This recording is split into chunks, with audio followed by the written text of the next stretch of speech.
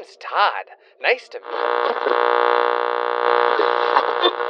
Fortunately, all my waifus were confiscated by the White Fang. Hello, America. I'm Sam Sarney, entrepreneur, supermarket owner, and on the run from the FDA. You may remember me from that other ad I was in. Lately, the Less is More team have been enjoying two traditional staples of British Christmas, my famous mushy peas pudding pie and coincidental explosive diarrhea.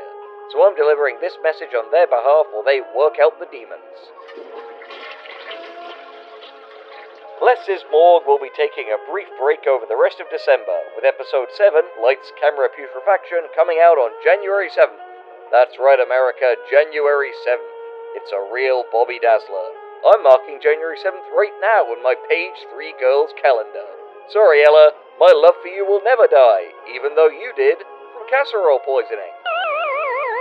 But wait, there's more. Those wacky weirdos from the Less is More team may even have some goodies for you before then, but don't hold me or them to that. I've been reliably informed that some of the most stonking episodes are yet to come, and that's a good thing. In the meantime, here's a bonus episode giving some well-deserved pathos to everyone's favourite tragic hero, Captain Sishmael. This is Tales from the Sea, written by my fellow countryman, Charlie Porritt, and featuring the voice talents of a bunch of filthy Suitiverse Americans, namely Gus Zagarella, Scott Thomas, Jeremy Shawl, Josh Rubino, and Zane Schacht. Gotta run, folks, there's some cabbage that needs boiling. Happy holidays!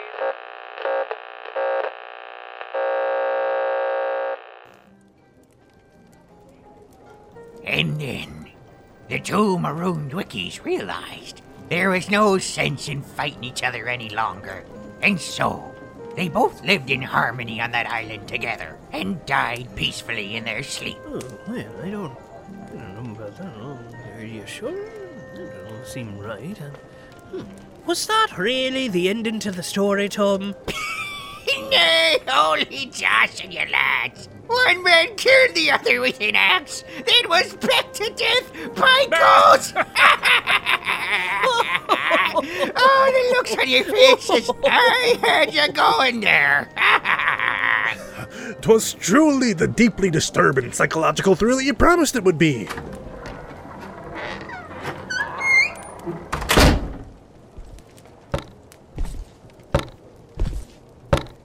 Are you lost, friend? No, I'm not. And I'm not your friend either. If ye be looking to start trouble, ye best be starting it elsewhere. Oh, pathetic, the lot of you.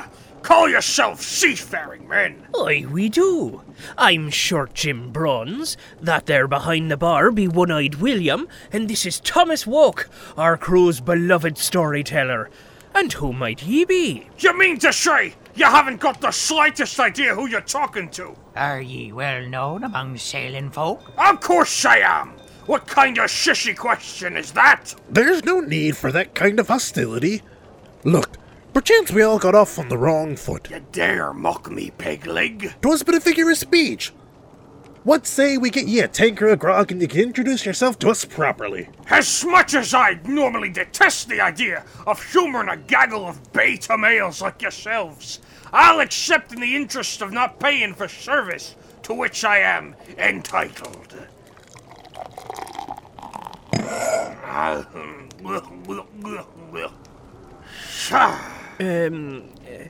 Tis custom that we make a toast. Fine. Just make it quick. Allow me. Should pair death and treble dread make the ocean caves our bed, and God who hears the surges roll, deign to save our suppliant soul. Sounds like more sissy talk to me. You boys pirates? Or butts pirates? Oh, that's a good one. Oh. You talk a mighty big game, sailor. Man what talks so high and mighty best have the reputation to boot. Indulge us, if you will. What's your name? You fools don't know greatness when it sits before you. I'm Shishmael, Captain Heteratio Shishmael, of the mighty Pekka II. And as for reputations, I'm sure mine would have docked at this tavern long before I did. Sishmael, you say? Can't say that any of us have heard of you. Impossible, you scrawny miscreant. I'd literally be taller than you. I'm known to be saltier than any sea dogs, or seamen for that matter. Very well, Sishmael. If ye truly wish to live up to your high talking, why not regale us with a tale of daring do? If we here find it a testament to the manliness you're claiming to have, then the lads here will hoist a tankard in your honour. If not, then you'll be paying for all our drinks.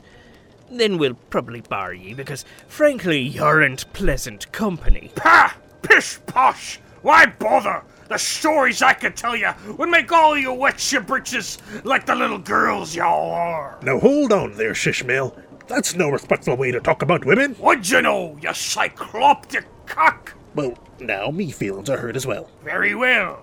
I shall tell you a tale. I look forward to seeing how it compares to mine. Aye, that's true. Before you joined us so abruptly, Sishmael, Tom here was telling us a grim and grizzled fable of two stranded lighthouse keepers slowly succumbing to a madness what took hold of them. What? Seems awfully gay to me. What are you, Tom? Some kind of sapphic homophile? Actually, my partner Ephraim and I have been together many a year. Married at sea we were. Oh, hate love grand. Enough! I stopped listening to you already. Gather round then, as I tell you a tale that would make Neptune nut if he could hear it. 'Twas a stormy night, winds a howling, waves a crashing, cheeks a clapping. I was a lad at the time, fresh-faced and clenched-buttocked, serving aboard the SS Righteous Indignation, under the renowned seafaring adventurer, Captain Chad Thundercock. Yarr.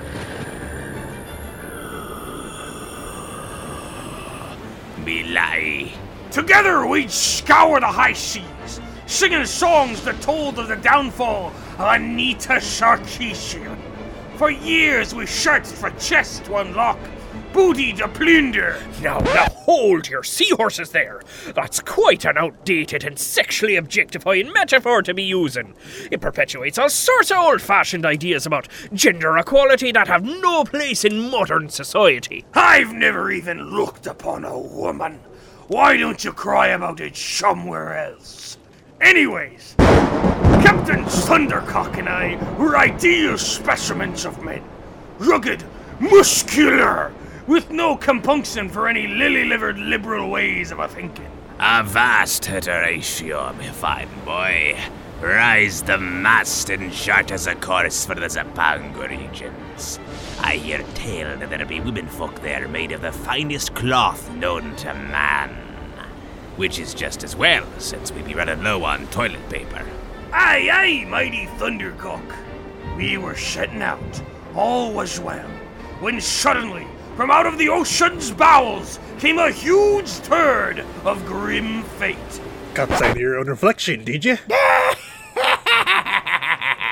Shut your mouth, she-dog, or I'll poke out your other eye.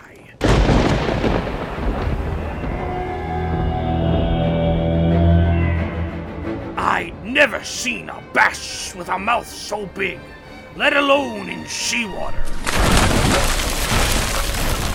The big-mouthed bastard struck our port side with such a force, it brought the ship's mast crashing down. Naturally, if I had been underneath it, I would have easily shrugged it off with me muscles. But poor Captain Thundercock had grown flabby in his old age.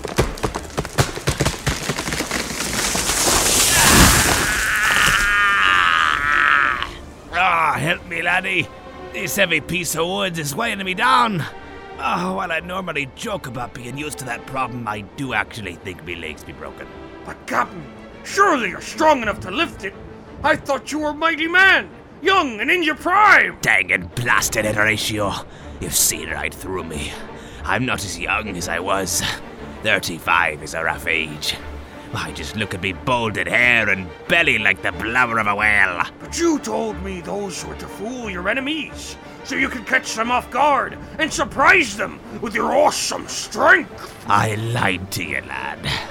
'Twas out of shame that you'd think me less of a man. You see, Horatio, masculinity's a prison, harder to escape than any gallows. It takes a man stronger than I to look at himself and say, I don't want to bow to these old standards. I can be confident in myself. Naturally, he was talking crazy from his injuries, so I hacked his legs off. For you see, Captain Thundercock's words struck a chord with me, moved something deep in my soul. He was right, and that day I learned an important lesson about manliness. You came to see, through horror at your own actions, that masculinity be a nebulous concept? What? No! Seeing Thundercock cry over his injuries made me realize emotional sincerity is for ladyfolk, and he was right. I did think of him as less of a man, especially after I chopped his legs off.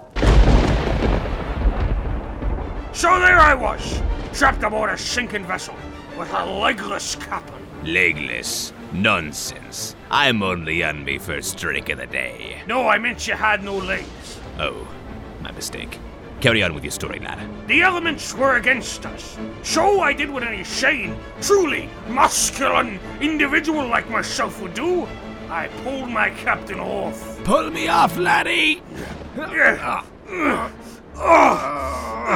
That's right. I pulled my captain off the deck where he lay, and then I tossed him. No! Oh, don't toss me, Sishmel! But toss him I did. Right overboard. No! Right into the big-mouth bass that shielded its face with its very its very large jaws. No, God, no!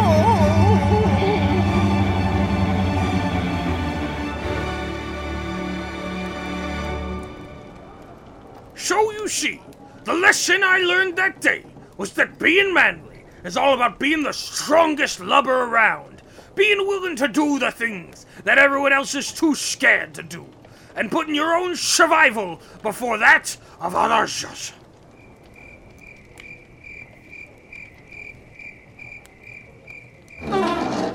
So here, unhand me, you dogs. Men don't get this close to other men. It ain't natural. No, don't pull me off. No! Snowflakes! The lot to you! Thanks for helping me remove that barnacled bastard from me tavern, lads. No trouble at all. I'll be honest, we're glad to see him gone. Aye, agreed. What a buffoon. Well, lads, drinks all around. Hey! Ho-ho! Yeah! Here, Tom, why don't you cleanse our souls with some better tales? Something we can all really dissect in a meaningful, critical, and intellectually rewarding way. Aye, did I ever tell ye the tale of the Black Freighter?